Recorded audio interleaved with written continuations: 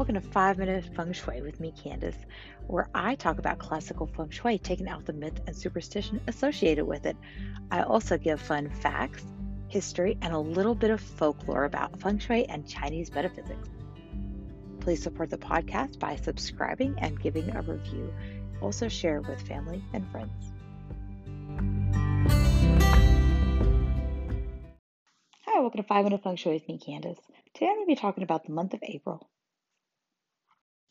Make sure you visit my website at fengshuibycandace.com. That way you can download my 5-day feng shui challenge. You just go to the tab that says 5-day feng shui challenge, and you'll be able to download 5 free PDFs or full color checklists that you can go through each day, and you can apply feng shui, and it'll start shifting your perspective and help you see things through a different eye.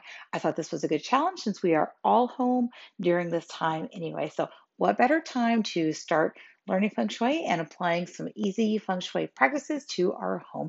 And some days are pretty fun, and some days are a little more work than others. I think for Friday, you can't start with Friday, but for Friday, my last thing on the checklist is to have a drink and relax.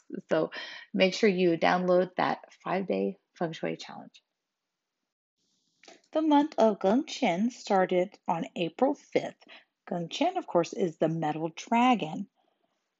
The first cycle of Qi, which is a 15-day solar cycle of energy, started April 4th and it goes through the 19th and is called Clear and Bright.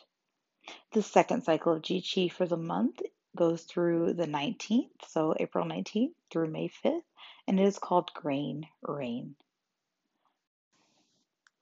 The earthly branch, known as the dragon, represents the time between the seasons of spring and summer. Therefore, it's actually known as the tomb of spring. All the animals that fall in between the seasons, such as dragon, goat, dog, and ox, all carry the element of earth and are known as the tomb of their season. Fun fact, if you possess all of what are called the tomb animals within the 4 pillars of your natal chart or your Vata chart, it's said that you are highly interested and could be good at practicing the occult. Make sure you are subscribing and share the show with family and friends you think may be interested. And of course, if you have some time, leave a little review. That way others can find the show also. Make sure you visit my website at fengshuibycandace.com to participate in that 5-day feng shui challenge. You can download all 5 of those free step-by-step guides very easily and get shifting your perspective about your space and your environment now that we're stuck at home.